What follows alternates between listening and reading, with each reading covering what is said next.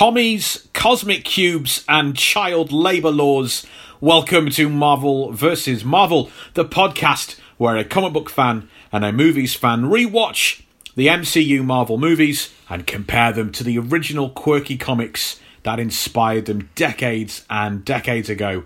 I am Rob Holden. I've been reading comic books and Marvel comics for 30 years, and I'm joined by Mr. Will Preston.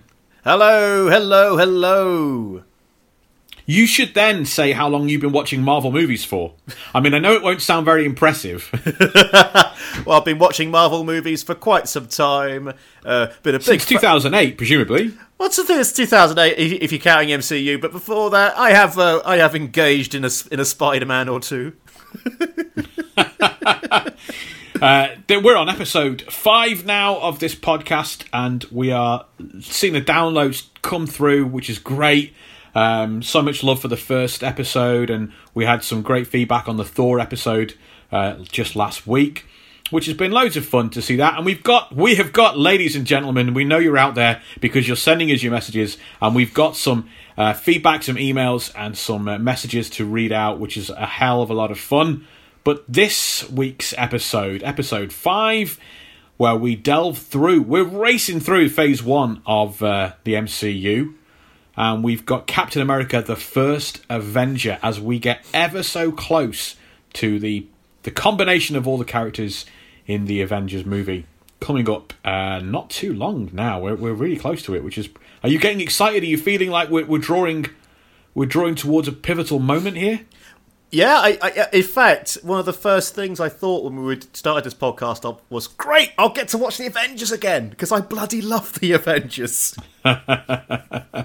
Yeah, it's a hell of a lot of fun to delve into these things. Yeah. And it's been fun to re-explore, and it's been fun for me to sit down and put my thoughts together and really think, why is this character endures? Why do they connect over the decades? As much as I'm sure it is fun for you to kind of reanalyze, like what really made this movie so awesome that it connected in terms of all over the world and made billions and billions of dollars. It's a fun old podcast, ladies and gentlemen. We're really excited. Ladies and gentlemen, you can see that we're both old comics because we keep saying things like ladies and gentlemen instead of, listener. Or what they say in the YouTube world, when you say, hey guys. Yeah, sorry. Hey guys. Marvel vs. Marvel here. Hi, remember to click that subscribe button. And that's the entire video, is just telling you to click the bloody subscribe button. Hey, if you're out there, please do subscribe. It really helps us get noticed by iTunes, which is great for us to get noticed by other people who potentially want to become listeners. So that would be really helpful. Well, we've done it with everyone so far. I'm always really interested. I'm to explain to first-time listeners, not only have I been reading comic books for 30 plus years, but I was taught to read with Marvel Comics. My parents photocopied comic books that I love to look at, and they used Tipp-Ex to white out the word balloons, and then they wrote in simple things like sees Earth Dog, and that's how I was taught to read. These characters have been with me since I was 3, 4, really, really early on. So it's fascinating for me to think of what a muggle like you, Will, how they perceive someone like Captain America. So what was your, before this movie came out, what was your prior knowledge of Captain America? Was there any? Captain America, my prior knowledge was, it was almost like an archetypical superhero. Whenever I think I might have seen the odd image, the odd mention of the Captain America comics back in the day, and I just thought at first it was like a joke, like the most... But yeah, because think of the most jingoistic, lowest common denominator superhero you can think of made in America. We'll call him a military name plus the country's name, Captain America. So that sounds to me, because that's quite like an analytical, how it sounds like you were kind of a teenager, presumably, when you first came across it, because that's not something that goes through your head when you're 7. Well, I did go through my head when at 7. I thought, it's just another superhero.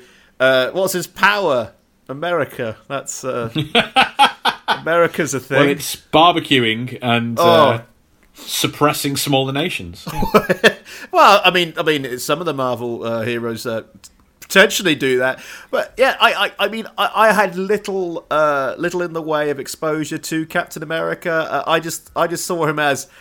He just looked like a typical superhero to me. There was nothing that stood out about him apart from the fact, the ridiculousness of calling a superhero Captain America. Well, that kind of makes sense because he is what we've been looking at so far with the Marvel universe up to this point is the Marvel universe, which we say starts with Fantastic Four issue 1 in the 60s. Yeah. Well, now we not only do we encounter our first hero not created by Stan Lee, but we encounter a character that predates the Marvel universe. Oh, go on. So when we say the Marvel universe starts in the 60s, yeah, it did. The Marvel age starts with Fantastic Four. Yeah. But back in the 40s, there was a comic book company called Timely Comics, which would become Marvel Comics by the time it get to the 60s. Mm. It was called different things over the years. Timely Publishing in the 40s, Atlas Comics in the 50s, and then Marvel by the time you get to the 60s. And it's all the same publisher, Marty Goodman, and it's a lot of the same writers and artists bouncing around. And Captain America is a 1940s Timely Comics character. So the same year Superman debuts. I remember we talked, I think way back in Iron Man, we talked about how the Marvel Universe shatters the idea of what superheroes are. Because they were all very pre-war, stoic, I am a hero kind of things. And Marvel comes along with this wacky bunch of guilt-ridden science dweebs who have all accidentally turned themselves into freaks and monsters, or they've been born cursed, or and it's completely different. Well, Captain America is the first batch. He is a pre-war hero. Yep. Even though Timely Comics, the same year that Superman and Batman come out, they bring out their own heroes. The Human Torch, not the one we know from the Fantastic Four, another one. And Namor the Submariner, who's, in a short sentence, he's Marvel's Aquaman, and that they are very slightly odd. They're not exactly traditional superheroes, but they're more in that vein. And December 1940, a full year before Pearl Harbor, and before the Americans joined the war. These Joe Simon and Jack Kirby. Jack Kirby's early on in his career, which we see flourish in the 60s. Two Jewish Americans with a strong dislike for the Nazis create Captain America. Right, lots of patriotic characters are bouncing around at the time. Yeah, but and this is they were creating it with that intent. But Captain America issue 1 has a front cover depicting this red, white, and blue superhero punching Hitler in the face. Yay! Can you Google right now Captain America issue 1? Almost did that anyway. Will pop up straight away, and it's such a bombastic, striking image. Let's have a look at this. Let's have a look. No, I think a comedian friend of mine used something similar for their Edinburgh show. Oh. It's a huge hit. That comes out. That is a huge hit. America's not in the war yet. That sells 1 million copies in 1940. Bloody it outsells. It's more copies than Time magazine would sell. Wow. in their circulation, and they were not. I mean, as well as it being popular, it was deeply unpopular. They got hate mail. They got death threats. This is a lot of America did not want to go to war. Yeah, there was a very nothing isolationist view at the time, wasn't there? Like, this is Europe problem, not ours. Yeah. There were angry, threatening protesters outside the offices. Yep. The mayor of New York had to organise for Timely to have police protection. But the comic was still really popular. It continued to sell roughly 1 million copies a month. It was their biggest hit. And then, Pearl Harbor happens. Public sentiment changes. The war is America enters the war, and the US military become like the biggest purchasers of Captain America. They buy tons of the stuff. Nearly 50% of all training and serving military men read Captain America. That's nearly half. So it's a really it's huge, and it's a massive propaganda tool. Yeah. Stan Lee gets some of his first published work with it when he's really young, because he's related to Marty Goodman, the publisher, and he kind of forces Jack Kirby and Joe Simon to use this punk kid to do some stuff. And then the war ended, sales of the comic books plummet. Cap becomes a teacher who fights common criminals instead of fighting a war. And sales just so bad that it gets cancelled. In the 50s, they try and recapture the war spirit by having Captain America and Bucky go after communist spies. And the title, the comic becomes Captain America Commie Smasher. But that lasted just 3 issues before it gets cancelled. So that's where we are with Captain America in the 40s, and that's where you were before the movie came out. And we're going to get to the deep dive in just a minute, but we do want to remind everyone that you can get in touch with us here, both me and Will. We want to know what you thought so far of the episodes. We want to know what your experience of the MCU is, and we really want to know what are your first experiences of Marvel comic characters. Like someone like me, it was the comic books straight off the bat, but we're always really interested to see, was it these movies that first exposed you to it, or was it some of the other stuff that Marvel's done over the years? And we've had some great emails and messages come through so far. Koki Falco has got, I think, a really unique childhood story. Thanks for getting in touch, Koki. He grew up in South Africa, and Koki says that we had a Spider-Man TV show in the 1980s called The Amazing Rabobi. The show was all in the Kausu language, which we couldn't speak. We only spoke English. But the TV station would broadcast the English dialogue over the radio. So as kids, we raced to the TV, we turn the TV on, then we go get the radio from the kitchen, bring the radio in next to the TV, turn the sound off on the television, and then turn the radio on so you could hear the amazing Rabobi speak English. Oh, that is genius. I love that. That is a good life hack. Isn't that cool? Yeah, Thanks for that, Koki. Yeah. Excellent. I've got one here from Joey Joe, who emailed to say, love the cast, but you guys missed a bit of movie trivia in the Iron Man 2 episode. And I'm talking a huge bit of trivia. At the expo, when Tony Stark saves a little kid in an Iron Man mask, that little kid is Peter Parker. Tom Holland and Kevin Feige have both confirmed this in interviews. We did talk about that, didn't we? Like off air. Yeah, off air. But we weren't sure whether to, because as much as they, thank you. Thanks for listening, Jojo. Yeah, thanks, Jojo. But I don't know if it's not in the movies. Is it real? Is it true? Did it happen? Is this like no? This is like when J.K. Rowling goes, "Oh yes, those characters were definitely gay," even though there's no evidence to say that they were gay in the original text. Yeah, either it happens or it doesn't happen. Yeah, Ian Hewitt has an edible memory, not the fun one, the other kind, the normal kind. Ian Hewitt says, my earliest introduction to a Marvel character that I can remember were those Golden Wonder Spider-Man crisps from the 80s. Do you remember this, Will? I remember this big time. I was only alive in the 80s for 3 years, and I barely remember Golden Wonder. Let's put it that way. They came in my packed lunch when I was about 4. I remember the actual dining hall at school and where I was sat when I first had a packet which had Spider-Man on the front, and it just was a really bizarre memory to maintain. But that's the kind of stuff that I think's really like it does.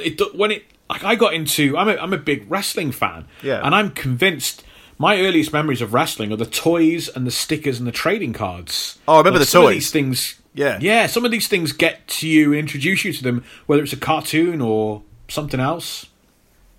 I remember the Hulk Hogan cartoon in my youth. Hulk Hogan's rockin' wrestling. Do you know who does the voice for Hulk Hogan in that? No, who does the voice? It's Ray Romano's brother on Everybody Loves Raymond. So I thought I was the really tall police guy. I was convinced that they got Hulk Hogan to do his own voice.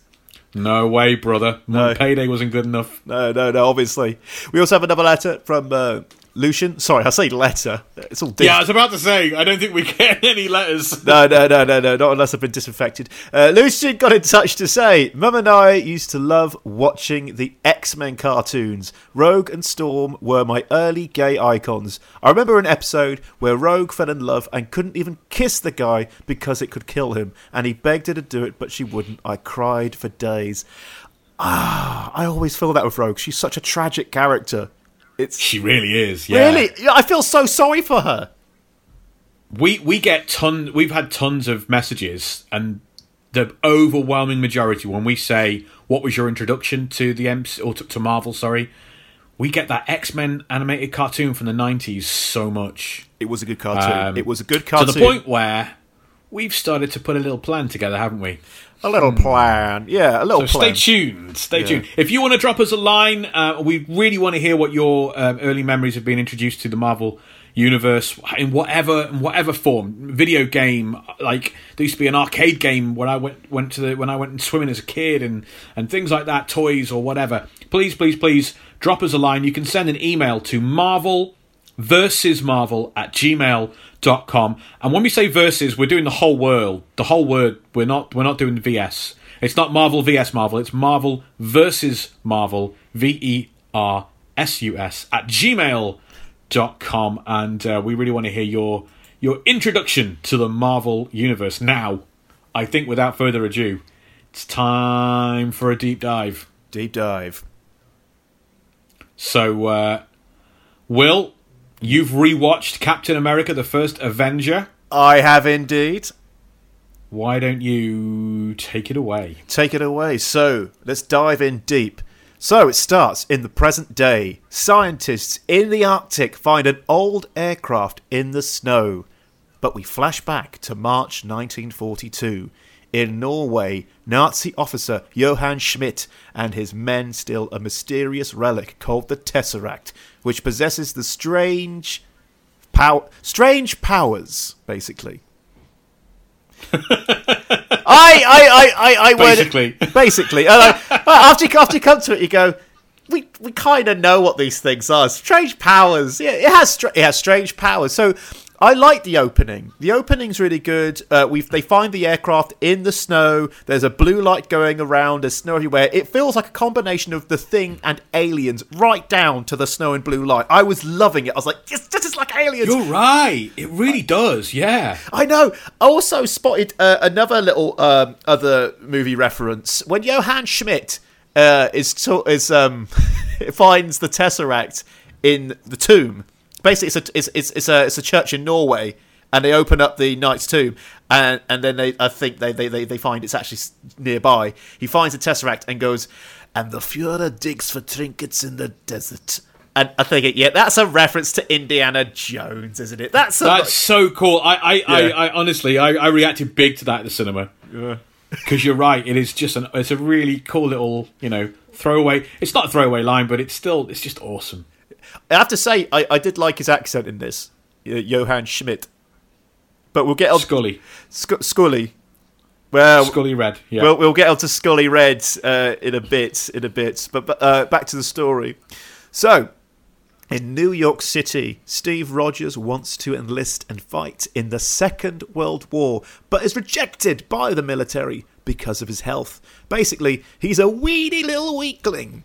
But undeterred, Roger tries to enlist again, hiding his identity to try and sneak his way into the army. Wow.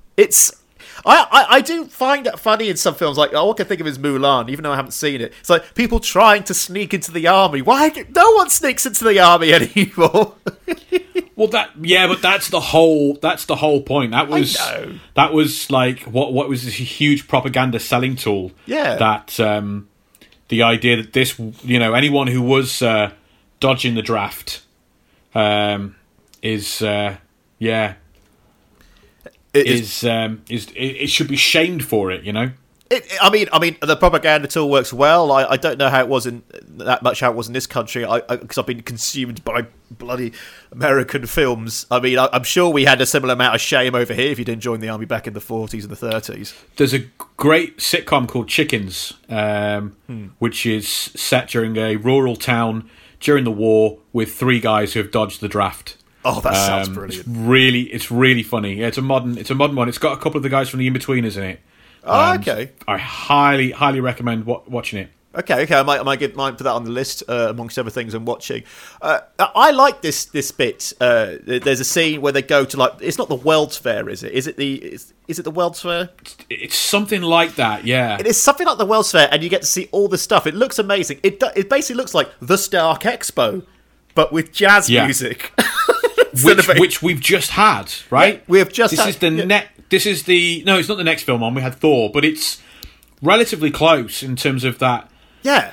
And of course, there was reference to Howard Stark's kind of expos and things. There was, in fact, and his involvement in the World Fairs. So it's a lot of nice continuity. Oh. Speaking of which, in the background, one of the exhibits. Yeah. We talked about the two of the very early first superheroes are the Human Torch and the Submariner. The Human Torch, the 1940s Timely Comics Human Torch, is basically an android, a perfectly human-looking and feeling and speaking android that bursts into flames when he's exposed to oxygen, and eventually works out how to control his power. Yeah. But he's unveiled to begin with in the comic books. He's a man in a glass jar.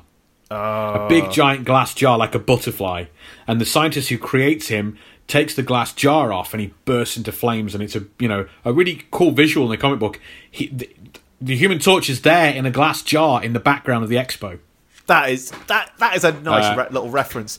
Also, I agree, it's pretty cool. That is cool. I know we're mentioning Howard Stark, but Howard Stark, that was such a good cameo there. That was such a nice cameo, because you're thinking, oh, far cry from jet packing through the bloody roof with can girls, and it's a bit like Of Its Time when he just gives them a full kiss on the lips, and it's like, hey, I'm Howard Stark, gonna see you later in the hotel, honey. And then he shows off that floating car that doesn't work, and he said, hey, the technology is almost there, and it's like, oh, I see, your son's gonna carry the torch. That floating car was one of the coolest inventions that Nick Fury had in the 60s when he was working for S.H.I.E.L.D. Of course he had a flying car. And it's just a Corvette that flies. It's awesome though. That's the thing. Is it a flying car or is it a plane that looks like a car? It's a bit like the Back to the Future thing. If you're gonna make a time machine, you do it with some style. And it's the same with a flying car. You don't want a Peugeot 405 that flies, do you? Oh no, that'd be funny to see a flying car if it was like a hatchback, because you could fit your shopping in there and fly. Okay, so we've talked about him. There's no beating around the bush. Rob, what can you tell us about Steve Rogers? Well, like we said with kind of Thor, we do need to make sure that we dish out the info in the right order. Yeah, because there's a lot to come with this character. He's very similar. Steve Rogers is perhaps the one that is most similar from the comic books to the movies. There's some slightly odd little quirks, like in the 40s. Of course, because it was created in the 40s, there are some odd little quirks, like he has a secret identity during the war. Okay. He's bumbling Private Rogers on camp, who nips into his tent and secretly turns into Captain America. Very Clark Kent-like. Yeah. And that doesn't last terribly long. In the 40s, they don't flesh out his past or his background at all. There's a real intention with the character that it could be any American citizen under the mask. Joe and Jack make a real point of steering clear of any religion or background. Yeah. I mean, obviously he's white. Obviously he's white. They're not that progressive. They're as progressive as you can be in the 40s as a white person. Yeah. In the Marvel years, the 60s and beyond, Steve Rogers has been given a background that's very, very similar to Joe Simon and Jack Kirby. second generation immigrant, born into like abject poverty in New York's Lower East Side, real working class Depression era background. Although he's Irish immigrant family, so that's the background they eventually give him. He's very clearly a propaganda device in the 40s. Yeah, it's hard to consider those timely comics as part of the Marvel Universe, although they are accepted as part of it. It's just they are so starkly different to what the gang do in the 60s. He gets a lot more interesting when he comes out of the ice and the 60s are swinging, and he struggles to cope with the modern world. But I think we'll touch on that when we get to Winter Soldier. You make him sound like serious Austin Powers. He's been frozen, but instead of being frozen from the 60s, he's been frozen to the 60s. Well, that's what Austin Powers... Yeah, that's where the idea comes from. Yeah. And you can look at another British spy called Adam Adamant, who was kind of in the Avengers mould. And this Adam Adamant was like... It's the black and white 60s kind of British Avengers style spy series. Came out about in mid to late 60s. Yeah. So after Cap comes out of the ice, there's this British program which has a dandy spy from the Elizabethan era, trapped in amber, and then he gets chiseled out by some people digging out the London Tube. And this Elizabethan, this gentleman spy of Queen Elizabeth's is suddenly in the swinging 60s, kicking around with mini skirts and double decker buses. Was John Hammond there? Was John Hammond there going, "Welcome to very 1960"? much like that, yeah. So, in the comic books, Steve becomes probably the second most important character in the Marvel universe. Yeah. Second only to Spider-Man, who is really the heart and soul of that universe. But to all the other characters, the most important person is Captain America. Oh yeah. I mean, he doesn't just lead the Avengers; he leads all the heroes in every crossover. All the heroes talk with reverence about Captain America. He's the hero's hero, and his place in the Marvel universe is really interesting. Unlike DC, Marvel is full of these broken people, these really imperfect characters, like we said, cursed by fate to lead these weird lives and really struggling to do what they think is right. Spider-Man is forever, or is constantly about his moral compass. The X-Men is constantly about what is the morality of what we do with our species and where do we go. And yeah. Hulk is about what's the morality of what I'm cursed with, and Iron Man is the... Cap is like he's the calm center point. He has this amazing Gary Cooper in High Noon kind of sensibility. He just knows what's right. And yeah, it's tough and it's hard, but he's the moral compass of the 616 Marvel Universe, and all the other heroes know it. Like the amount of times he's used in a guest appearance just to say, come on, you know what's right, go and do it. It's unreal. He'll have a one-page cameo just to tell Daredevil, you're doing the wrong thing, go and do the right thing, and off he goes. Yeah. He is basically a poster boy for heroes. He's a justiceman. Yeah, he is the most... He's like he's the prototypical kind of real... In a universe where these characters do have a moral compass, but they struggle with their own emotions and the idea of morality. Yeah. Which is there from this... I'm not saying DC don't in modern sophisticated storytelling, but Marvel has it right from the get-go in the 60s. And Cap is this very interesting kind of like... He almost because he's an older person, an older head on his shoulders. There's a lot more to cover with him. He has conflicts with the government, and he has conflicts with the rest of the superhero community, but those are best saved for Winter Soldier and Civil War, I think. Oh, totally. We've got so much to cover with that.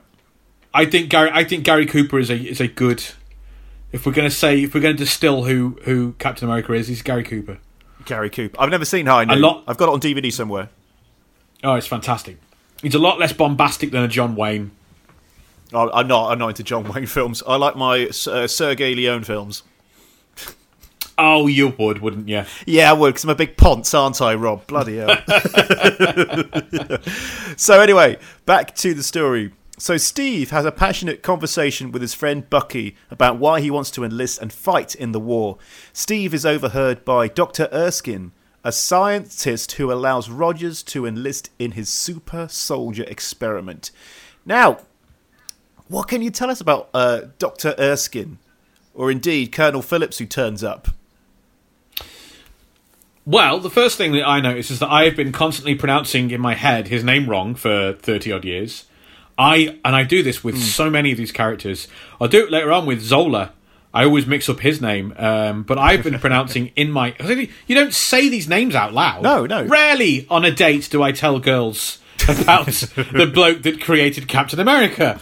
But in my head, it's always been Erskine. No, wait, what is it? I said Erskine. Did I say Erskine? Like a not anyway. Erskine. Erskine? Erskine. I say Erskine, yeah. And I think it's Erskine anyway. Erskine. In the comics, well, let's do Colonel Phillips first because he's a much smaller character. Yeah. He's only around for a few issues, and it is all in the 40s. In the comics, it's Colonel Phillips that handpicks Steve for Project Rebirth, which is what it's called in the comics. Yeah. It's not Erskine.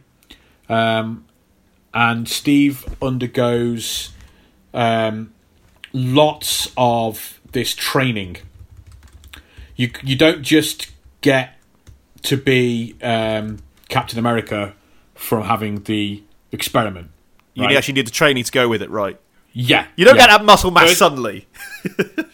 Yeah, well, no, you do. But okay. So, like, if I suddenly got muscles overnight, could I fight a war? No. You have to have the training. So, yep. It's Colonel Phillips who oversees and handles his military training, and he goes through not just basic training, but he goes over like a lot more of it to become like this elite soldier. Yes. And then Colonel Phillips is in charge of his early combat missions as well. And then he kind of that's it really. He's almost a Commissioner Gordon kind of role. There we go. We've got a mission for you. Which a plot often needs, and then that was kind of the end of it. But Dr. Erskine or Erskine, he's actually worked for the Nazis and the Red Skull in the comics before defecting. He didn't get out early enough. Okay, that makes sense because he did say about getting out of Germany. Yeah. In the comic books, he's witnesses them doing some horrible stuff, and he's like, I need to get out of Dodge, and so he gets brought over to America. And he's the first. He created the first human in the Marvel universe to be intentionally given powers. Yeah, and that kicks off a whole decades of storytelling and plot points. Since his death, scientists and villains and governments and secret agencies would spend decades trying to recreate his worth. Project Rebirth, which is what it's called in the comics, is seen as the beginning of the next great arms race. Yeah, that would make perfect sense. Yeah, nations and agencies would all have superpowered people instead of weapons. And Project Rebirth and his work would go through a series of changes within the military and the government, and eventually become the process that creates Wolverine. I know you're not a big fan of the work. I don't know who is it. Is it Garth Ennis? You're not a big fan of Garth Ennis, right? Yeah, because it depends. That's a loaded question. That's a loaded question. I mean, The Boys must have pinched so much from it. Good Lord. So much in terms of fabrication. Listen, if I have to talk about The Boys on this podcast, I will quit. I will quit. There's not enough money in the world to get me to talk about that. Forget about that nonsense. Anyway, so Wolverine, as we know from the X-Men movies, is created by something called Weapon X. Yep, Weapon X. But we retroactively discover that X is not an X, it's a 10. Ooh. And it's the 10th time they've tried it since Captain America. So that's how they tie it in with the X-Men universe. Because I know the X-Men universe is sometimes a bit separated because of the bloody films. No, not really. No, Oh, not okay. the there's no. I mean, it is separate because they've just got too many characters. Yeah. They don't have time for any other Marvel characters. But yeah, there was some neat little retconning that took place. I don't know however long ago that kind of said, well, if what are they trying to create in the Marvel in the X-Men side of things? Well, they're trying to create some soldiers with superpowers. Well, that sounds familiar. So what if the X is actually a 10? And so that was a neat little tie-in. I swear they write it so they can retcon it later. Like, we won't give too much information and backstory because we might need to open up the access panel and fiddle with the wiring of the story to retcon it. You might well be right, yeah. Fix it later. I think with terms of stuff like Marvel, in terms of comic books, it's like, because you think about a novel, you think about a story, you think about, no, that's going to be stamped, that's cut off from everything else, it's isolated, that's an isolated story. But with Marvel, everything's connected, so you need to always go back and retcon or connect things in a different way or have a twist that comes up that relates to something in the past. But the other side of that, and we can't spend too long on this, but the other side of that is that DC has to keep rebooting their entire continuity with a crisis every 5 years, whereas Marvel just does little tweaks along the way, and you go, oh yeah, cool. That Not works. everyone has to die, and we restart the Big Bang again. Calm down, DC. That's why I don't read DC comics so much. Yeah. But enough about that. I do want Back to the 40s. Back to the 40s. I will say, though, when it comes to Dr. Erskine, Dr. Erskine and Colonel Phillips, come on, Stanley Tucci and Tommy Lee Jones. Again, what great casting! What a great casting is that? The approach the Marvel films have to this point is just incredible, isn't it? It's so good. Because they're not a financial powerhouse at this point at all, by any stretch of the imagination. I mean, Iron Man did very well, and these films did well, and they made money, they didn't lose money, they were successes, but it's not like they're in the position they were being after the Avengers, when they had made, huge sums of cash. I mean, it paid off. It paid off for me, and I love seeing Tommy Lee Jones pop up in anything. There was a line that gets said at the end that just cracked me up, and only Tommy Lee Jones could deliver something like that. Like, I'm not kissing your boy. That is great. But you know what? Before we kind of leave Erskine behind, I do want to say there's a moment in this that's kind of rare. It's something I feel that adds something from the movies that adds to the interpretation of the character, fleshes something out a little bit. Which I'm not saying this sentiment was never expressed, but if you just consider how many Captain America and Avengers comic books I've read over the years from all eras, 60s, 70s, 80s, on through, I've never seen this written or expressed or even alluded to, and it's not. It maybe is very apparent, but it was just a perfect, succinct way the writers summed things up. And it's Erskine is just comforting Steve before the project, before turning him into Captain America. And he says, why did you pick me? And he says, a weak man knows the value of strength.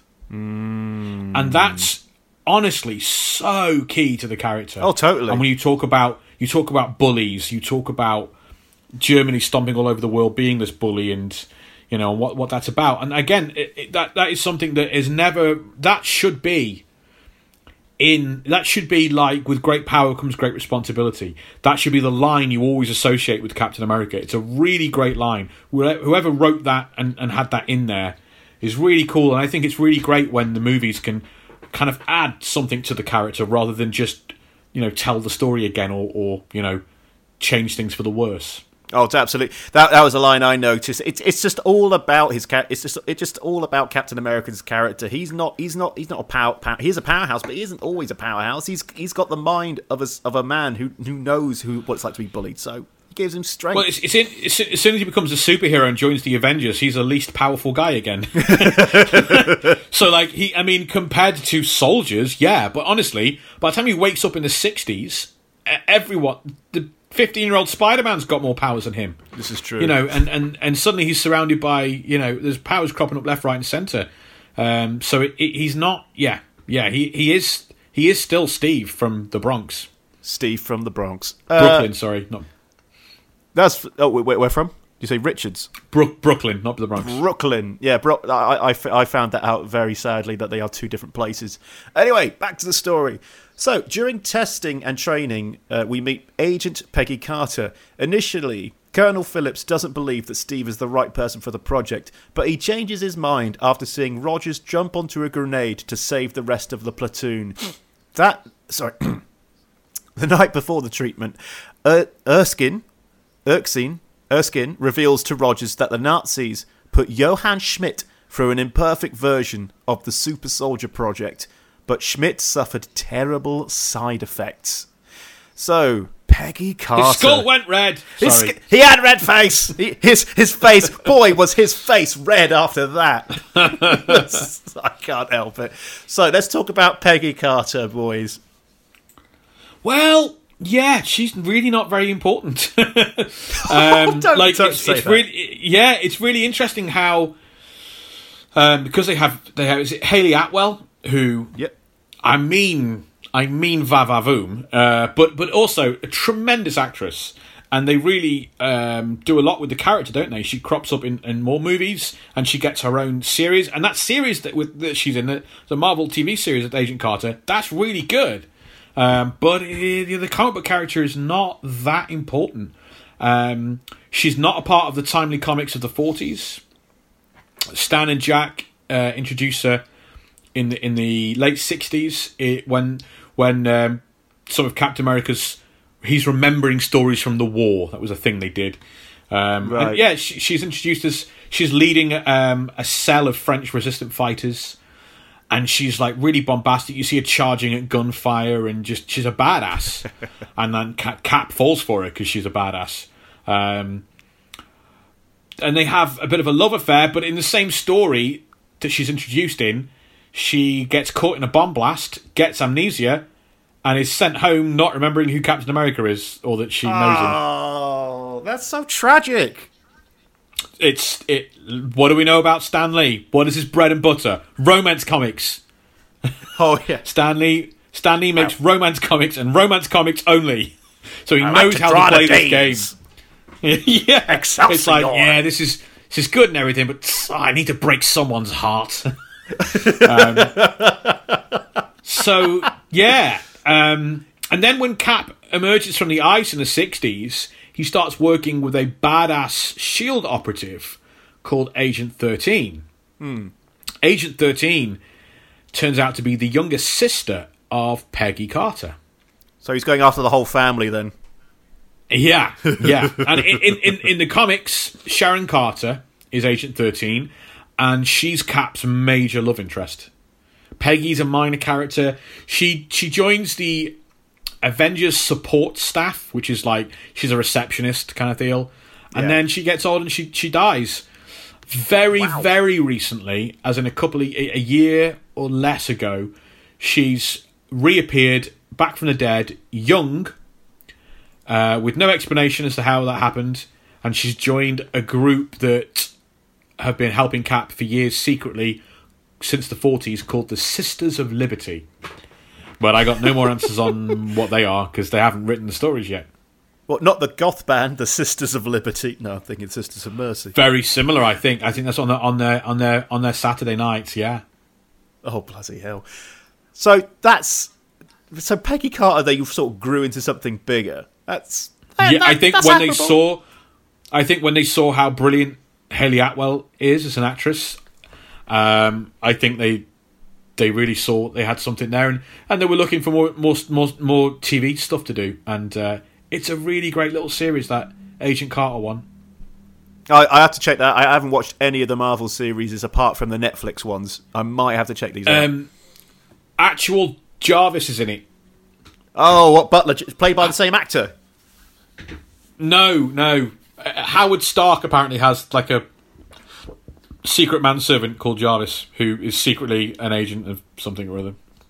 A secret manservant? What, he just he refills your drinks but you don't see him? No, well, sorry, how did this happen? It's my secret manservant. He's not a secret... Sorry, he's a manservant who is secretly like a secret agent. He's the secret part. Oh, is not secretly. Like the butlering bit isn't the secret part of his job. I mispronounced that. That's fine. I found the sentence funny. Okay, so we covered Peggy Carter. So back to Germany. Schmidt and Nazi scientist Dr. Arnim Zoller harness the power of the Tesseract. They plan to power Zoller's inventions and win the war, not for the Nazis, but for Hydra. So you had Can you do the Hydra salute? I'm allowed to do the Hydra salute. My other half's German. I'm allowed to do the both arms. Yeah, both arms. both arms out. I think I might get onto this now before we get on to explaining it. I used to be a bit of a musician back in the day, and I was in a few bands. And my last band I was in, called Inside the Circle, who changed their name to Wicked Circle after I left. No, not a consequence. We used to do a song called Hail Hydra. Ah, yeah. Did you have to do the thing where every time they said Hail Hydra, did you have to throw both arms in the air? No, because then I couldn't play my bass. Oh yeah, good point. Yeah, okay. But we did we just shouted "Hail, Hail, Hail Hydra" really loudly during the chorus, and it was a nice little song to play. But they're sci-fi Nazis. Sci-fi Nazis. All you people with your Hydra t-shirts, you'll need to calm down. These are straight up white supremacist sci-fi Nazis. It's a step fandom elsewhere. It's a step above liking Richard Spencer. Yeah. So it's fun seeing that the test, because real fans. I shouldn't say that. We haven't had our no gatekeeping, have we? No, we forgot about the no gatekeeping policy. The single policy. And I just said real fans. That was a slip of the tongue. I apologise. Well, you called me a muggler. Old crusty men like me will know that the Tesseract is actually something in the comic books called the Cosmic Cube, which is deeply associated with Zoller and the Red Skull. And Arnim, see, for me, my entire life, I've called him Armin Zoller. But the letter's the wrong way around. It's Arnim Zoller. Can you tell I have dyslexia? Arnim Zoller is... Oh, can you do me another favour? Can you Google Arnim Zoller for me, please? Because you've got to see this guy. He's a glorious... One of Jack Kirby's glorious creations from the mid-70s. Oh, I spelled Arnim wrong. I really wish he had a simple name. Arnim Zoller. Wait a minute. Why is it Krang from Turtles? What's happening? Why is he ahead? So Arnim Zoller is a Nazi scientist who survives the war by transferring his mind into a series of robots and computers and things. And his body there is... He's got a camera, a robot body with a camera instead of a head, and his face on a big screen on the robot's chest. It is awesome 70s fun. That's Krang from Teenage... That's Krang. Well, that's who they ripped off, sure, yeah. you can't tell me 1990s Krang was ripped off by Jack Kirby in the 70s. I won't have it. Zoller is a Nazi scientist who rises to favour by helping Hitler escape death with a clone body. Sidebar, in the Marvel Comics, Hitler is alive and well, and a supervillain called the Hate Monger. This never gets mentioned. He has a purple KKK costume with a big H for hate on it. He fights the Fantastic Four. He gets trapped inside the Cosmic Cube, and then Hitler, yes, that's right, we're talking about Hitler, becomes a poltergeist that can possess people and make them evil. That's Marvel Hitler. Oh my god, anyway. This is wonderful. Back to Captain America movie. Back to the Oh no, he go down a massive hole with this. So Arnim Zoller, as we said, character of the comic book. So what else can you tell us about Hydra, though? I mean, they are just science Nazis, as you said. Hydra are one of the most fun aspects and most used aspects of Marvel, especially when you get into the 70s. They were created by Stan Lee and Jack Kirby in the mid-60s, and they were this organisation that kind of ping pong between. They've had so many retcons. They were like an evil continuation of the Nazis, only with green and yellow costumes and ray guns, basically. They were constant foes of Captain America and mainly of Nick Fury. When they launched Nick Fury, Agent of S.H.I.E.L.D. in the mid-60s, and as that went on, the Fury comics especially have some incredible spy adventures penned by Jim Steranko, who's a gorgeous artist and really, really great writer. They were later retconned into being a group that the Red Skull created while he was still in the Nazis as like a separate wing. And then, which is kind of what we see here. And then they were retconned even more into being an ancient cult that existed since Egyptian times and were founded by immortal beings. Terrible retcon, if you ask me. Absolutely terrible. They're kind of a lot... I really don't like to say fun when I'm talking about science Nazis, but they're a lot more fun when they were just science Nazis. I was literally just about to say those words. Like, hey, they were a lot more fun when they were Nazis. I can't believe I'm about to say that sentence. Yeah. They've split several times over the years. Sorry? Yeah. I was just about to say, I love games, films, anything where the Nazis are the bad guys, because there is no kind of like, oh, we got to think about this because it might offend someone. It's like, no, they're Nazis. They're bad guys. There is no, like, different ideology at play. They are the bad guys. I don't know, brother. You try that in the modern world. You put Nazis... Marvel put Nazis and Hydra and things in stuff, and they get an angry response from readers saying, stop trying to be political. It's a weird world. Let's not get into it. So Hydra have split over the years into other villain groups like the Secret Empire. They're not very secret, and do you know why? Why? Because they have the word Secret Empire in their name. Again, just call yourself Woolworths. No one will catch you. It'll be fine. And one of the other splinters of them is a group. They look like evil beekeepers. They're called AIM, AIM, Advanced Idea Mechanics. Not AOL Instant Messenger. They have all yellow bodysuits with literal like yellow beekeeper mesh helmets on. Do you remember our friend MODOK? The giant baby guy. Vaguely. He was a giant, like, massive head with mental organism designed only for killing. He was one of AIM's creations, and they're all like split off from Hydra, and they've done all sorts of stuff over the years. Hydra have, including at one stage they conquered America. When to do that? When to do that? We'll do that as we do, because we'll do more Hydra. Of course, we'll do more Hydra. There's more Hydra to come. We'll do that when we do more Hydra. And so as we get into Winter Soldier, there's a lot more Hydra there, isn't there? Yeah, but I really want to know about this now, because that's incredible. Then you'll have to tune in to the Winter Soldier episode to find out how Hydra conquered America. you big tease. Okay. Enough of Hydra. Let's get back to Steve. So Steve undergoes the super soldier treatment and emerges from the experiment taller and more muscular. But an undercover assassin kills Erskine and flees with a vial of the super soldier serum. Using his new athletic body, Steve chases down the assassin, but the Nazi avoids interrogation by committing suicide. How the hell did he get that submarine in the harbour without anyone noticing? Such an advanced little submarine for the 40s.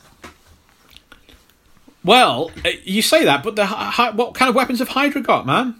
I know, but someone they've got Armin Zola making secret Hitler bodies. I know, but it just seemed ridiculous. Like, so there's some guy emerging from a thing. Like, you don't work here. Why is there that submarine? I don't know. I'm getting too much into it. But there are historical instances of Nazi U-boats being in and near harbours during the 40s. No way. They got that close sometimes. Yeah, I mean, when you sneak through a barricade and you can go as close as you want.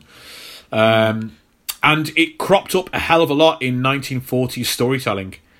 that the Nazi submarines and U-boats would get that close, especially to New York and things like that. Yeah, so it's a big part of Cap blowing up U-boats in New York.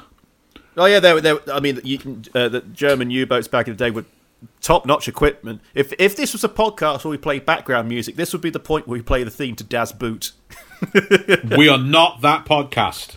We don't have the money. Yeah, and as soon as we do, we're going back all the old episodes and putting in sound effects and music.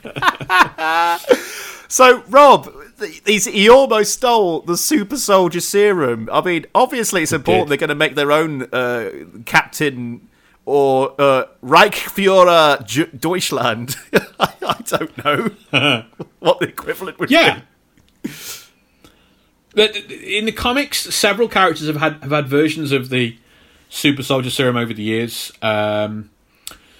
So an early version of the serum was given to a British prisoner of war who went on to become Britain's super soldier, Union Jack, and was a part of a super team with Cap called the Invaders, which is a weird name to give to the good guys, but that's what they were called.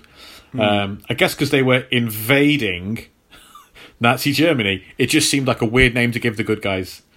The Invaders were Captain America, Bucky, Namor the Submariner, the Human Torch, Union Jack, and Spitfire, who was another British superhero. Of course. And there was some others as well over the years. Sorry? I was like, of course there's a British superhero called Spitfire. Spitfire and Union Jack, yeah. The Nazis made a knockoff version of the super soldier serum, which went on to create essentially what you just talked about there. Their version was a more powerful version of Captain America called Masterman. It's important to know that in Masterman, as in Master Race and all that, he is the Master Man. So in the comics, the Red Skull does not have a version of the super soldier serum. Right. The Red Skull is a dude. Hello, I am really evil. I bomb things and I kill people. That's my power. So wait a minute. The Red Skull's superpower is being evil for a Nazi. That's his MO. He's more, yeah. When we'll chat about him shortly, but he's meant to be worse than Hitler, who, by the way, let's not forget, is alive and well in the Marvel Universe, and he's a poltergeist, and he can invade your body. You think after all that he just lay low in Argentina like the rest of them? Oh gosh, that's exactly what I do. The Russians steal a version of the super soldier serum, and that ends up being what they give to the Black Widow years later. Oh, there we go.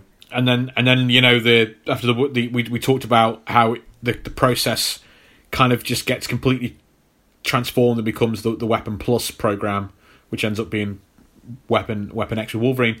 The only other thing is that so originally in the 40s when they show the super soldier serum, they show him getting injected, and we see that in this, but you don't see there are needles, but they're all covered up, aren't they? Yeah, it's essentially like big pads, like metal, almost like metal pads. Yeah. When they retell in the comics, it's nothing like that. It's just like needles going into the arm. But when they retell the origin in the 60s and beyond, there's something called the Comic Code. The Comic Book Code Authority has come about, and they take a very dim view to depicting intravenous drugs being taken, even if it is to make you a superhero. So injections were completely out, and from the 60s on, they kind of retconned it. So anytime you see Cap's origin, he's basically drinking a magic potion. He's like, glug, glug, glug. Yeah. Wow. That's the super soldier serum for you. That's a super soldier serum. Don't say it really fast, kids. You'll break your neck. So, with Erskine dead and his formula lost, there is no hope for an army of super soldiers. On his own, Steve is seen as useless to the army. Instead, he's sent to tour the nation in a colourful costume, putting on shows as Captain America, raising morale and selling war bonds. So this is the thing. This is what I saw him as in the comic. he was. This is how he was. This is breaking the fourth wall for me, because this is how he was. This is what he was, an icon to sell patriotism. Yeah. Well, I mean, this is how he is to the outside. What do you mean? This is how he is. This is not how he is in the comics, though. I mean, seen as in our world. In our world, he is seen as an obvious patriotic icon. So it's completely different in the comics. In the comics, they take the view that a guy with this kind of strength and speed and ability is probably a very useful person to have around. And so they train him and turn him into an elite soldier and immediately send him out on missions. And he's Captain America from the get-go. But this is the MCU, so it's time to have lots of meetings and hand-wringing and, oh, God, how can we possibly have someone wear a costume? Oh, God, we're doing a superhero. Oh, but how can we come up with a way to explain why he wears a costume? Just put him in a costume as a superhero. So they have to come up with this elaborate reason for why he's wearing this bright, garish costume. You hate that, but what I love about the MCU is the endless admin that comes in their films. The endless admin that explains how simple things are done and why it's so slow. I tell you, this must have been 15 meetings before they get here. Yeah. 15 meetings with the director, the writer, with Kevin Feige, they probably bring in a bunch of guys from Marvel, and it's like, the Marvel guy's like, well, does he not want to just wear a costume and be patriotic? No! There's got to be a reason. Elaborate reason. I will say I'm on their side, because when I heard about the Captain America film being called out, I was like, oh, come on, you're not going to get away with it in this day and age. This isn't the 40s. What I quite love about him in the comics is that he hasn't... The costume is the costume still. And he wears... I don't like when they try and modify it and make it modern and make it something a rational human would wear. That's not why I buy comics. And I just like that he wears this bright blue thing with... It's even... Because he's got... Well into the day, he has these little white wings on his head. And he's like, yeah, that's what I wear. Look at me. You got a problem? Let's hear it. I quite like that. But yeah, this is obviously a huge nod to the propaganda tool that he was in the 40s. What's the big thing he does in his stage show every night? Punches Hitler in the face. He punches Hitler in the face. They recreate the cover of issue 1. And I think what's interesting is that during this kind of production thing, Steve talked to the audience directly in his show. And weirdly, and you talk about breaking the fourth wall in the movie, in the comic, in the 40s, Captain America does that all the time. He talks and looks directly at the reader and talks to them. And that is very, very deeply uncommon in comic books, especially back then. But Cap would like finish a story and then turn around and be like, hey kids, be on the lookout for your unpatriotic neighbours. Tell a policeman. It's really... He broke the fourth wall loads. I mean, Jack Kirby's artwork in the 40s is an absolute revolution. He literally has Cap jump from one panel into the next panel. Like breaking the confines of the story completely. Literally breaking the fourth wall. It's incredibly kinetic and exciting. So yeah, that's a bit that needs to service the plot, but it is, as you said, is a real nod to the big propaganda tool he was. Yeah, I liked that, because for me, because even someone who isn't so into Captain America, I see him immediately as a propaganda tool, and that was the nod I wanted when I saw this film. I was like, yeah, good. They're not delusional. The kind of weird thing to me is that because of my overexposure to the character, like I don't even think of him. I can if I have to work hard to see him through a muggle's eyes. Yeah, and I can kind of see that it would be, to me, it's just the name of that superhero that has... It's not like he goes around talking about America all the time or doing anything to do with patriotism. He's fighting spies and like wars and and robots and aliens and stuff. Do you know what I mean? Like, the name is almost completely incidental to the character that you read about a lot. So I have to keep reminding myself that, to an outside observer, oh yeah, he looks like a giant flag waving. He looks weird. He looks like if the American flag was a person, and I think that's what they were going for. That's what that's what they were going for.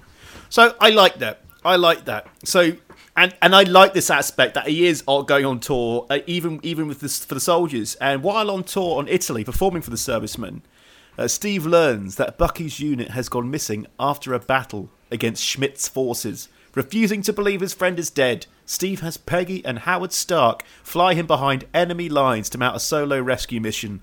Steve infiltrates a Hydra fortress, freeing Bucky and the other prisoners. Schmidt confronts Steve, revealing his disfigured Red Skull. Schmidt escapes. Schmidt escapes, and Steve leaves the freed soldiers back to camp. Oh, yes. So that was quite a good moment, obviously. I like the fact Howard Stark's sticking around and helping them. Because he doesn't need to do that. Sticking around to bang Peggy. That's the only reason he's here. Fondue. They've got a fondue, aren't they? That's what they said in the film. But yes, so, oh yeah. But that was the thing. Like, and I love Hugo Weaving in this. By the way, I mean Hugo Weaving's one of those actors who's an absolute pleasure to turn up. I mean, even if go back to the beginning of his career when you see Priscilla's Queen of the Desert, fantastic in that. Here, I mean, he plays bad guys so well ever since The Matrix, and here you have Red Skull, and it's like this feels like I couldn't imagine many people playing this role because he's got the face for it. He's got a high cheekbone face that makes you think, yeah, there's a skull under that face. But then again, don't we all? Haven't we all got skulls under our faces? Haven't we all got skulls under our faces? That is an excellent pull quote that I think we should always remember. Bizarrely, it's just, you talk about how well Hugo Weaving plays the character in this movie, and he does, and it's a joy seeing him a little bit later on down our journey. You can't really imagine anyone else playing the role, although there is another Captain America movie where I believe he's Italian. Red Skull is Italian instead of German. Instead of a Nazi, he's Italian. And he's played by a guy who's just like one of the guys. He's been in Tinner and Hooch. He was in Teen Wolf. and he plays Red Skull. So it really is a testament to how great some of these actors are to take and elevate some of these roles. And maybe one day we'll be lucky enough, now we've done this, to cover that 1990 Captain America movie. I really want to. With J.D. Salinger's grandson in the title role. That's real. That's a real thing that happened. Matt Salinger is Oh no, it's not just. Sorry, it's J.D. Salinger's son. Anyway, okay. I mean, that's even better. So he upgraded him. The Red Skull. There's an insane story about the origin of Red Skull, which I think is just Joe Simon screwing with people. Yeah, but it's hard to tell. So the story goes that Joe Simon, legendary writer and artist, saw a hot fudge sundae melting and noticed. Come on, Will, stay with us. Noticed no, I can't. That the melting hot fudge sundae resembled a human. Inspired, Joe Simon at first considered calling his new villain Hot Fudge. No. However, he then saw the cherry on top of the sundae and he said it looked like an exposed red skull, so he went with that instead. I'm not saying I believe that story. There's three people who claim to have created the Red Skull. Joe Simon says he did it. Jack Kirby says it was him, and then Stan Lee said it was another writer called Franz Edward Herron, and that's appropriate because there's dozens of different Red Skulls and imposters. So I think it's quite apropos that we can't quite work out who the real creator is either. The first Red Skull that appears in Captain America is not Johann Schmidt. Right. He's just a bank robber wearing a red mask whose mission is to steal enough money to overthrow the government. That's a dream. His mission is to steal enough money to overthrow the government. And then a couple of issues later, we get the proper Red Skull, the Nazi one, who just says at the side of his mouth in one panel, "Oh, and by the way, that other guy wasn't me." And then you just have to carry on. And that's kind of the main retcon. Dude. That is a... Yeah, well, retcon didn't... That's not a retcon. That's not a retcon. There's no retroactive continuity being cleaned up. There's no continuity being cleaned up retroactively. He's one person saying, no, that guy was an imposter. Like, that happens in Poirot all the time. Oh, sorry. Poirot's not doing, like, retcons. It's just you find out a different thing about the story. Anyway, I was about to say, that's not a retcon. That's, yet again, an Arnon Tanzarian moment. Nearly. Very nearly. So the Red Skull is a huge part of the Nazis' terror campaign in the 40s. In the comics, not for real. He wasn't something they used. And in the Marvel comic universe, because of the Red Skull being so showing up everywhere and spreading fear, that the US government decides they need to create something like Captain America. So it's like an ideological battle. The reason behind the costume is because the Nazis have this literal horror movie figure with a red skull killing things and blowing stuff up, and they go, well, we need something that's kind of bright and happy and ideologically opposed to that. So what about Captain America? Yeah. In the Timely comics, Skull is Hitler's right-hand man, and he's evil, and that's kind of about it. That really is it. And there's a lot of those kind of in the 40s. There's a lot of those Nazi villains that aren't very fleshed out. They're just Nazis. They kill things. There you go. Go and punch them. I mean, that's Red Skull. He's not too fleshed out here. He's literally just an evil Nazi. Sorry, that's a tautological statement. Yeah. So it kind of does reflect that. You are sort of right. I mean, in the Marvel age, we learned that Red Skull was personally trained by Hitler, which makes me think of like the Rocky training sequence, but with Hitler playing the role of Mick the trainer. Get up, Snow! You're an animal! You're an animal, Red Skull! Hit him again! Just jogging, just like on a little bicycle, riding alongside the Red Skull. You gotta run faster, you bum! It's not Eye of the Tiger, it's the Eye of the Führer. There's this weird story in the comics that as a little boy, Johann Schmidt was a bellhop at a hotel. Like Hitler's staying there, and Hitler's like chastising one of his employees. He's like, he's just giving him a real dressing down like a manager. And he's like, you're rubbish, you are. I bet I could make a better Nazi out of that little child over there. and points at Johann Schmidt and then does what he just said. So he's like, all right then. Right, you're fired. Don't need you. Get out of the Nazi party. I've got this 8-year-old boy now. He's doing your job instead of you. It's like a whole marketing. It's a whole management tactic. I think that's almost like Steven Seagal's origin story as well. What does that mean? Oh, Steven Seagal was never an actor. Steven Seagal was picked by a Hollywood producer who had a bet with a friend that he could make anyone an actor. That's so weird. Yeah, and that's the first thing that came to mind was, Steven Seagal. Right, remind me of this when we do the Howling Commandos next. Yeah, I will remind you of that. So because it's similar. So during the war in the New Marvel Age, during the war, to tell Skull's kind of history, he ends up killing off Hitler's allies and isolating Hitler. So Hitler can't control the Red Skull anymore. Yeah. And the Skull is basically taking over the Nazi party, and depending on when you're reading it, he's infecting the party with Hydra, waiting for the right time to kind of do away with it all and take over. At the end of the war, he gets trapped in a bunker, and exposed to experimental gas, which makes him fall asleep until the 1960s.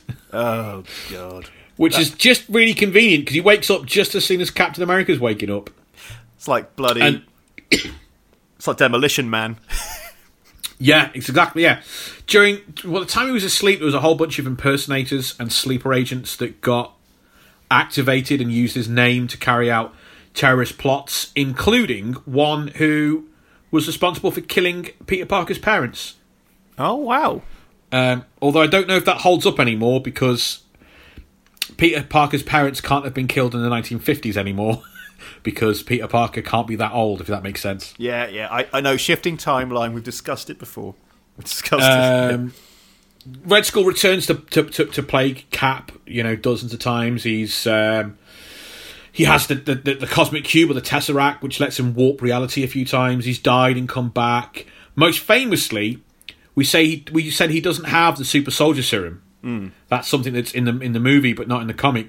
He dies and then is resurrected by Zola in a clone body of Captain America. Oh. So he looks exactly the same as Captain America. Wow. And has all those powers and stuff. He infiltrates the government and is Secretary of Defense for a while. And he orchestrated this really grand scheme that manipulated during the Civil War. Right at the tail end of it, he organises all of Cap's major villains to take advantage of this civil war, this unrest, all the heroes' attention being on each other and not the villains. And he manipulates Sharon Carter, Cap's girlfriend, into murdering Captain America. And then has his own puppet politician nearly elected president. More than any other Marvel villain, Red Skull is a master planner and schemer. He's got vast resources and a network of supporters.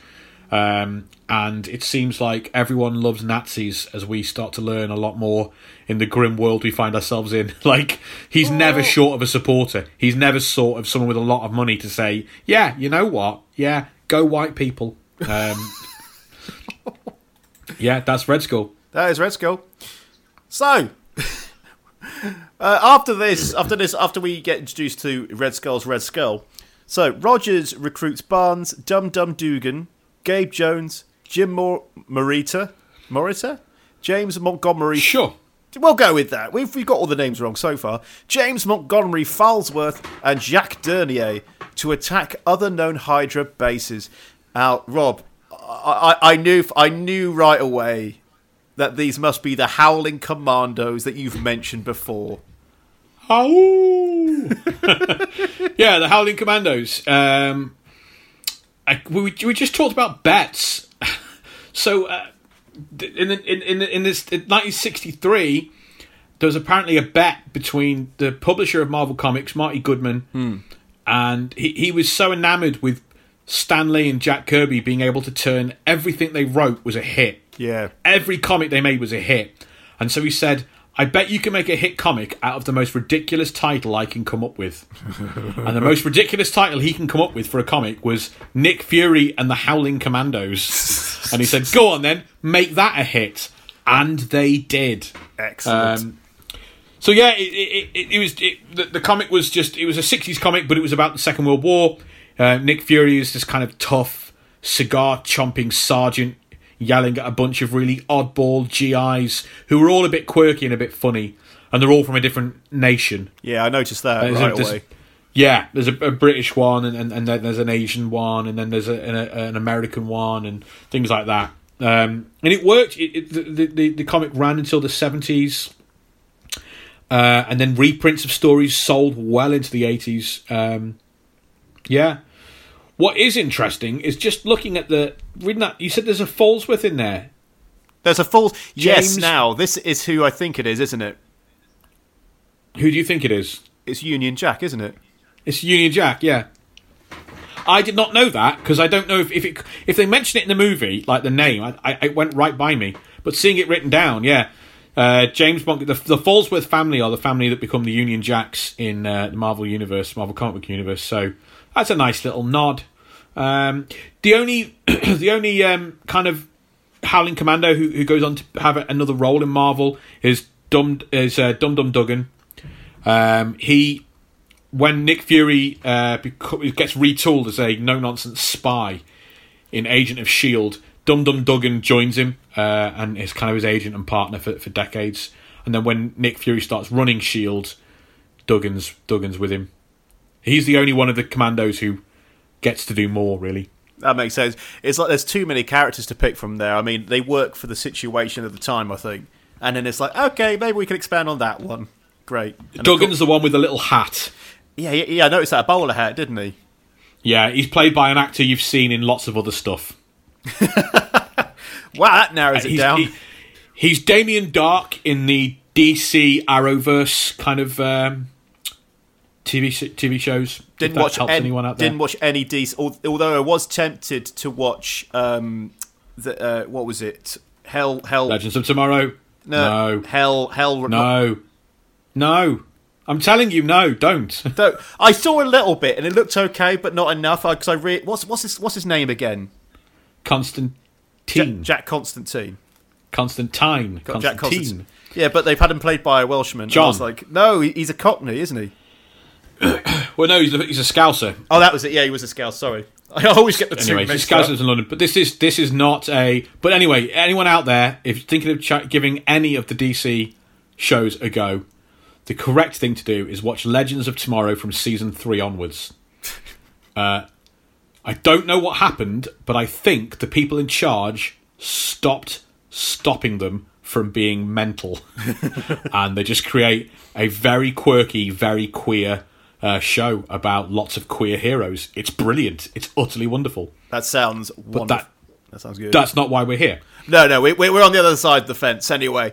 So that's about the Howling Commandos. So Stark outfits Steve with advanced equipment, most noticeably a circular shield made of vibranium, a rare, nearly indestructible metal. Rogers and his team then sabotage various Hydra operations. Now, Rob, after the Thor episode last week, this is the montage you so desperately craved in Thor, isn't it? Yeah. Yeah, this was a nice montage. I mean, we also had bits earlier on where I mean, it was slightly longer than a montage, but when we saw why Steve was worthy of being the super soldier. We saw that. They showed it to us. Yeah, with his deeds and his actions. Yeah, but there wasn't as many explosions, and there was a massive tank. There was a massive tank. But what we saw is that he was smart, resourceful, and brave, and it didn't take that long. Yeah, and I just would have liked some of that for Thor, who came across as a space douche. He is a bit of a douche, to be honest. With a voice like this. No, not like that. Also, there were two things I noticed in this montage. One, there was a huge tank that seemed like it was getting more into sci-fi. I mean, obviously, Hydra have a lot of good vehicles and equipment and at their side. But other thing I noticed was Red Skull. The moment he just got rid of his face, he started dressing differently, and his dress sense slowly morphed him to resemble a Cenobite from Hellraiser. I hope that's a nod towards him, like, just growing more obsessed with the power of the Tesseract. Yeah, but that makes sense. Maybe the Tesseract has let him see into the future and he's watched Hellraiser. I watched it straight on VHS. Wonderful technology. So, we've come to the most iconic thing about Captain America. The shield made from vibranium, which is a hilarious name. Tell us about the shield, Rob. Well, in the comics, Captain America issue 1, he does not have that shield. Right, okay. If you take a look, as we've urged you to at the front cover of Captain America issue 1, he's got a triangular shield. Wow. Oh, yes. But Marvel... little triangular shield. Which is a lot more common with shields, really. Yeah. But Marvel was threatened by a legal action from another comic book company who had a character called The Shield, and the Shield's emblem was literally that shield that Captain America was using. So they said, yeah, got to knock that off. So in issue 2, Cap gets this circular shield, and that we all know and love. It's deflected Hulk's punches, Thor's hammer, and Wolverine's claws with no damage. That is good. It is... Originally, it was just referred to as indestructible metal. There was nothing else to it. It's unique and indestructible. There's only one of it. They later retconned it into being not just vibranium, but an alloy that uses vibranium and other stuff. Not adamantium. And Sorry? Is it similar to adamantium? It's called proto-adamantium. It is the precursor to adamantium. It is, but it seems to be stronger. Yeah, it's a good thing they never said adamantium in the films, because that would get everybody's hopes up of an X-Men tie-in. Yeah, I always wonder with that stuff, like, how much does the ownership extend? Like, does it extend to things like adamantium, which is all over the Marvel Universe? Or, anyway. So they retconned that Cap's shield is made of this kind of vibranium alloy, and they had a story where there's some sort of secret mission in the 40s that Cap's a part of, and he teams up with the Black Panther's grandfather, and it leads to Wakanda giving a sample of vibranium to the US military, and this marks the beginning of like a good trade relationship between the two countries. And then that alloy becomes Cap's shield, and it's been broken a couple of times in the comics. Most recently, it was reforged by Asgardian blacksmiths. Oh, lovely. Who included Uru metal, which is what Thor's hammer is made of. So Cap's shield has elements of vibranium, adamantium, and Uru metal in it, which I think makes it double tough. That's just insane. Who broke it? And there was a. I'm a bit sketchy on that. I think it got broke. I think it got broke when Cap wasn't Cap, when Bucky was Cap, and I can't remember what happened. That's going to be an awkward story to come back to. Thanks for letting me borrow your shield, but I broke it. Pretty much, yeah. There was a period in the 90s where it got shattered and broke, and Cap used a photon shield that was built into his glove. And it was all cool in the 90s. And it was like a shield made of light, basically. And he could do all sorts of stuff with it. And it was kind of fun, but it wasn't really iconic. He went back to using his triangular shield for a while. That was kind of fun.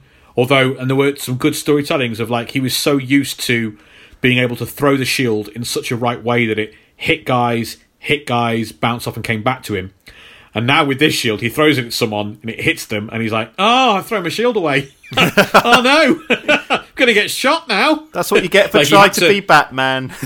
Yeah, he had to readjust how he fought because the shield doesn't bounce back to him anymore. Yeah, that was kind of neat storytelling. Yeah, that's the shield. It's a good shield. Can't complain about it. So, after getting the shield, in 1945, the team attack a Hydra train carrying Zola. They succeed in capturing Zola, but Bucky falls from the train to his death. Now, Bucky's an important... I know! I mean, falls suggests he tripped. Yeah, it was... He gets shot. He does get shot by some Nazis they stole from the Wolfenstein games. Oh really? Yeah, full on are they? It's just with the steampunk laser guns and whatnot. I was thinking this is Wolfenstein. Yeah, but yeah, he plummets. He plummets. He falls. He basically he falls from a train. He does. He falls from a train. You're right, down a huge ravine, never to be seen again, and that's the end of Bucky. Right? Yeah, that's the end of Bucky, right? Why are you glancing around the room nervously, Rob? Well, I don't think we've got anyone watching this that hasn't seen the rest, but it'd be a terrible time to ruin other movies, wouldn't it? It would be a terrible time now. Yeah. So we're only going to talk about wartime Bucky in this episode. Yeah. Because there's no point delving into more when we've got the Winter Soldier to come. Oh, of course. In the timely era, Bucky is just a child sidekick like Robin. Yeah. It's uber weird to look at. Even when I was growing up in the 80s, it was weird to look at. It was cool when I was a kid, because I was like, hey, maybe I could be Robin or Bucky. And so it does its job in that respect, but it's super weird. Bucky is an orphan. He's orphaned right at the outbreak of war. His dad was on the camp and he gets killed, and so he just becomes like the camp mascot. He is somehow allowed to live there. And he works for the US military, like does the pots and pans, like does laundry for them. No concerns about child labour laws whatsoever from the US military. Doesn't have any parents. Dentured servant.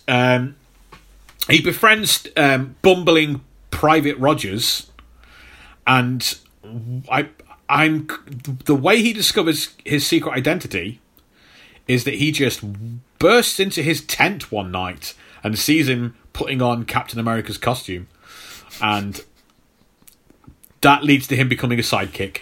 That was how it worked in the 40s. To be fair, Steve Rogers had one or two options there: murder an 8-year-old or a 10-year-old, or make him your sidekick. So he went with maybe the better option. It's a good thing Colonel Phillips wasn't walking past at that time. Why are you undressing with an 8-year-old in your tent? He doesn't have any parents. Leave it. During the war, he's part of what is considered to be the first super team, the first teaming up of more than like of different characters from the same kind of comic book company. Yeah. It was a team called the Young Allies.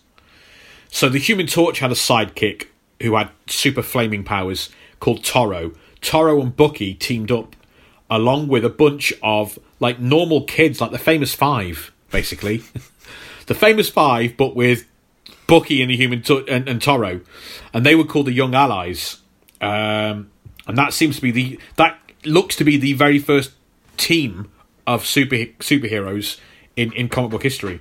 It's almost like Teen Titans. Teen Titans from DC. Well, yes, dear, it does. Yeah, but that's sorry. Don't mean to be patronising. Yes, yeah. It's more accurate to say the Teen Titans were a bit like this. Yeah, because the Teen Titans comes about in the 60s, the swinging 60s, baby. Around the time we're doing, Fantastic Four and Cap gets out of the ice, we kind of get the Teen Titans. Yeah. And it's a bizarre combination of these weird Enid Blyton characters and two superheroes. And in one issue, they collectively beat the crap out of Hitler and Mussolini. Did Mussolini become a supervillain? Well, he's one of the... yeah, I mean... Hitler and Mussolini probably make as many appearances as a Red Skull. That's brilliant. Because that's what I mean, collectively, if you look at issues of Batman and Superman that were on at the time, and Flash, all these characters that were taking part in the war, they're always going around and trying to fight off Hitler and Mussolini and stuff. No, any appearances from Churchill? No Churchill or Stalin?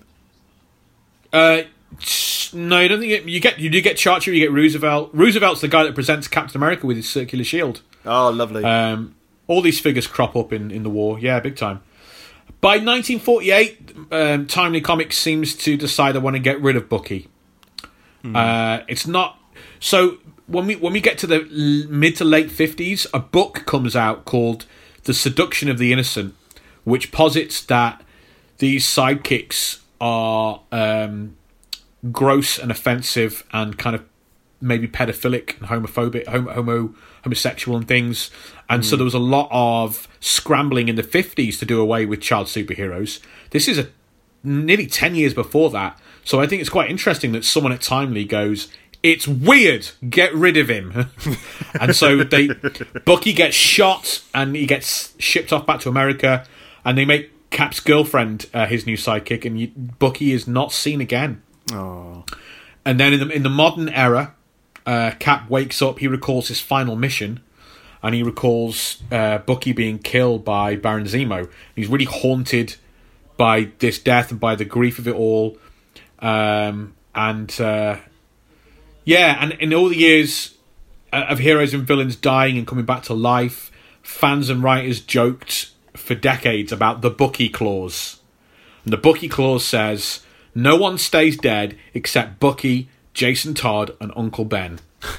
And in about a 2-year time period, that Bucky claw got reduced to just Uncle Ben. Yeah, I don't think anybody's got the guts to get Uncle Ben back, because it would just undo not undo Spider-Man. It would just be like, actually, would it be bad if they brought back Uncle Ben? Yes, of course. Yeah, of course. Yeah. I mean, I can't imagine a storyline that would be compelling enough. I mean, it's not Spider-Man's only tragedy, but what would it do to his lesson? It would it teach him with great power comes It would kind of take the pin out of the great lesson that upholds his life. I mean, he could anyway. This is not we're not that podcast. We're not gatekeepering life and death. it would be a very weird decision to make. Yeah. I'm sure they've done it with alternate versions from a parallel universe and stuff. Oh yeah, but you can't mess with Spider-Man's the linchpin of the entire Marvel universe. You don't want to mess with that. No, not at all. So, Bucky, I did not know anything. I didn't know any about Bucky. So, coming up to the end of the film now. So, using information extracted from Zola, Steve leads an attack to stop the Red Skull from using the Tesseract weapons on America. Steve fights the Red Skull on board his airship, during which the Tesseract's container is damaged. Skull physically handles the Tesseract, which opens a wormhole and sucks him in.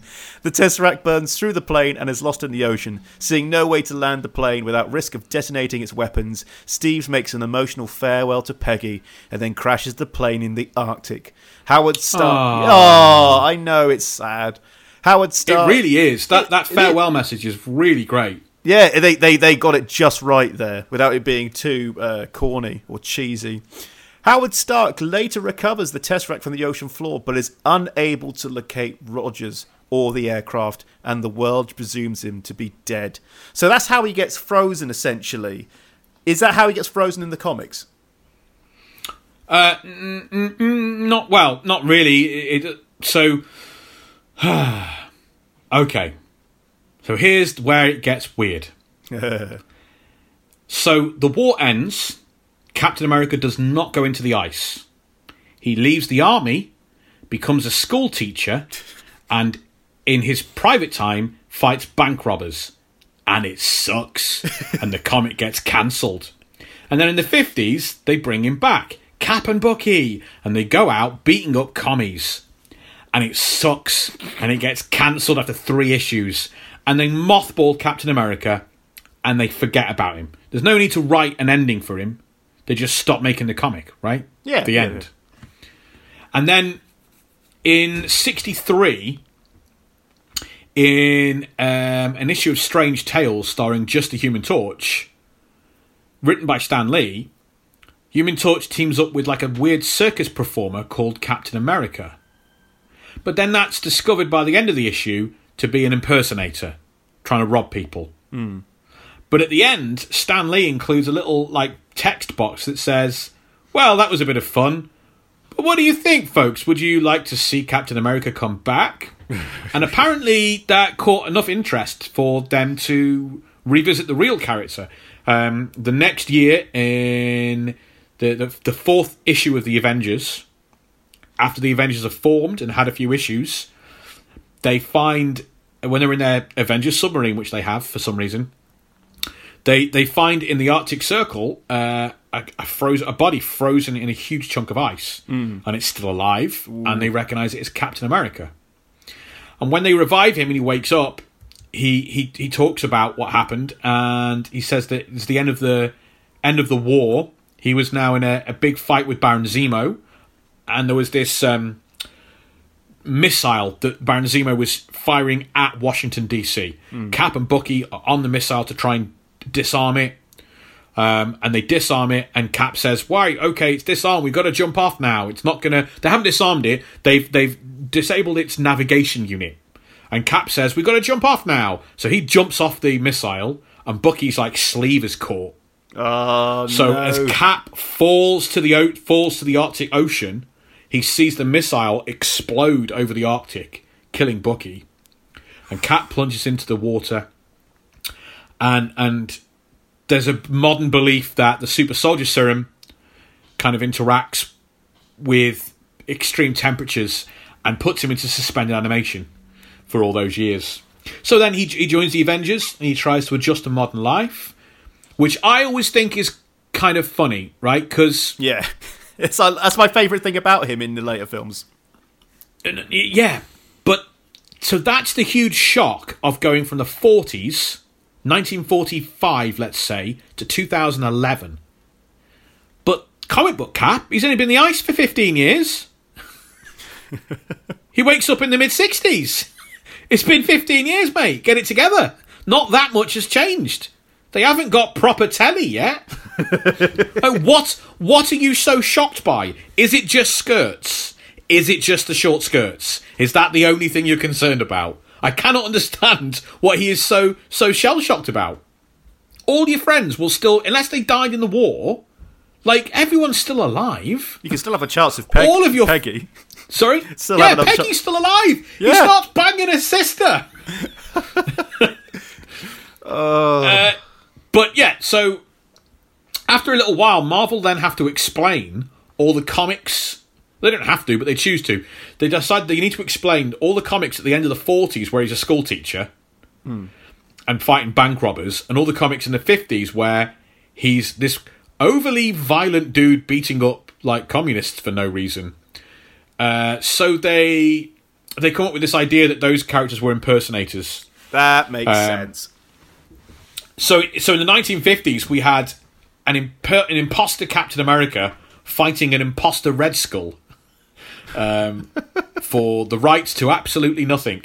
And then that 50s Cap, because the 50s one is thought to be uber violent, and like it was viewed as being weird that he was attacking these people that were communist sympathizers, because that had a lot of sympathy in some areas of the world. So they turned 50s Cap into a different character who becomes a white supremacist supervillain called the Grand Director.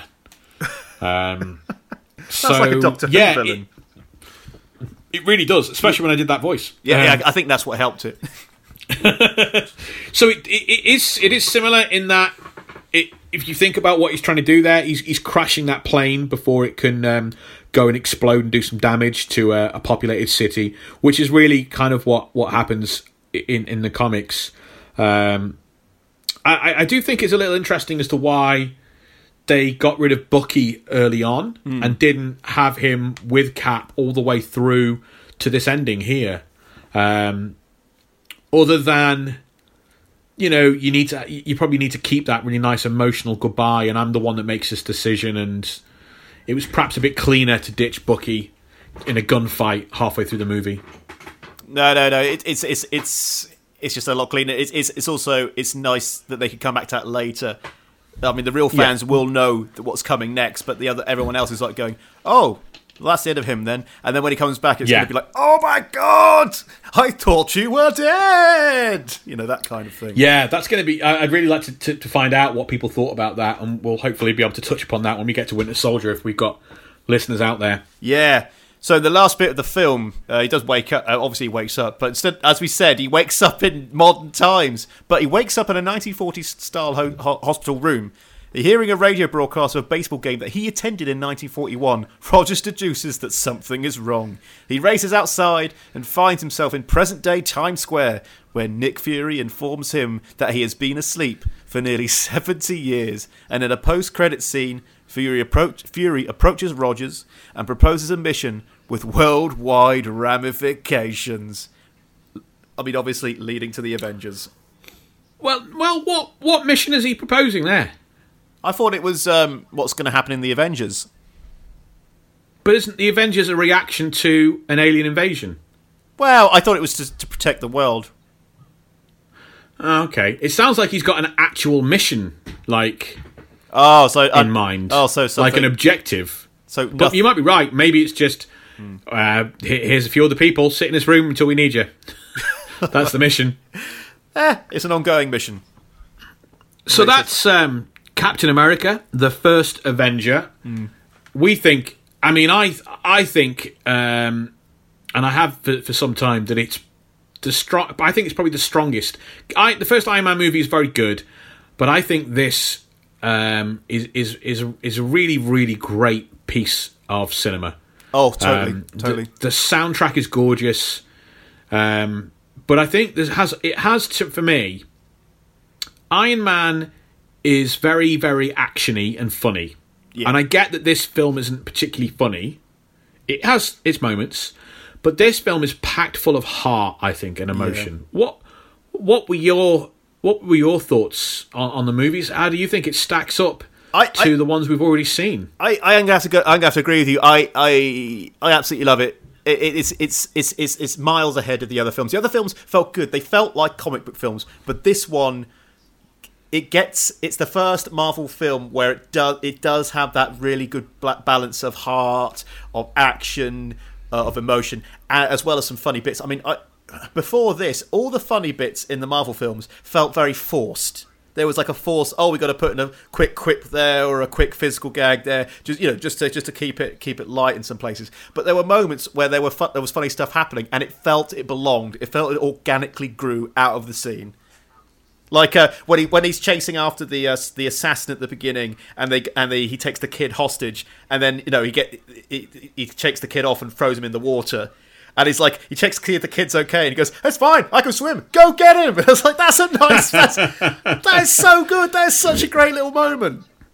Yeah. I think it really stands up, and I think Incredible Hulk. We talked about it being overlooked. I genuinely get the impression that people think this film is boring. That's what you tend to hear, that people actively don't like this film. I find it hard to believe. I think there's just a lot of Robert Downey Jr. as Tony Stark is very overwhelming and overpowering, and I think that probably people are very much drawn to that, and it overshadows anything else. And I think that's probably what happens, is perhaps this film gets overshadowed, really. But then we also want to know, Will, as we think back to everything we've discussed in this episode, from the origins of Captain America, the origins of Bucky and the Red Skull, the publication of the comic, and how it all came about. What do you think? What is your most memorable or favourite bit of trivia that we have explored and delved into on this episode of Marvel vs. Marvel? Oh, there's too much to choose from. I mean, you've got punching commies, you've got the Red Skull trying to take over America by stealing enough money. I'm going to have to go with my gut on this one, and I find it hilarious that in the Marvel Universe, Hitler is alive and well, and somehow wearing a purple clan robe. I knew that was going to be it. I really did. I knew it was going to be the hate monger. I find that, yeah. He's not alive and well. He's dead and loving it. He's now the disembodied poltergeist spirit of Hitler. That's the... Yeah, that's that is going to be all we've got time for here on this episode of Marvel vs. Marvel. We're not done with our journey. We have got more to come in Phase 1 of the MCU, but we've only got one more to come, haven't we? Oh, yes. And we've only got the Avengers to come, which will be the next movie that we cover, and we really hope you will rewatch and join us as we delve into that. And we've got something pretty exciting planned for, and I think we'll perhaps announce this in the next episode, right? Oh, yes, yeah. We put this plan together this week because we knew we were racing up on the end of the first phase of the MCU. We wanted to know what to do next. Once we finish with the Avengers and wrap up Phase 1, what's next for Marvel vs. Marvel? We've got a pretty exciting plan. And we're going to be talking about that on the next episode. So yeah, I guess that's it for this one. Will, thank you for your part of taking us through Captain America, and we hope you out there enjoyed all the excellent Marvel trivia that we've dumped on your lap and forced into your brain. And we hope you'll join us next time on Marvel vs. Marvel. Thanks for listening. Don't forget to like us, rate us, and subscribe. And hey, why not recommend us to a friend who loves Marvel? Our next episode will be The Avengers, so don't forget to rewatch the movie so you can join in.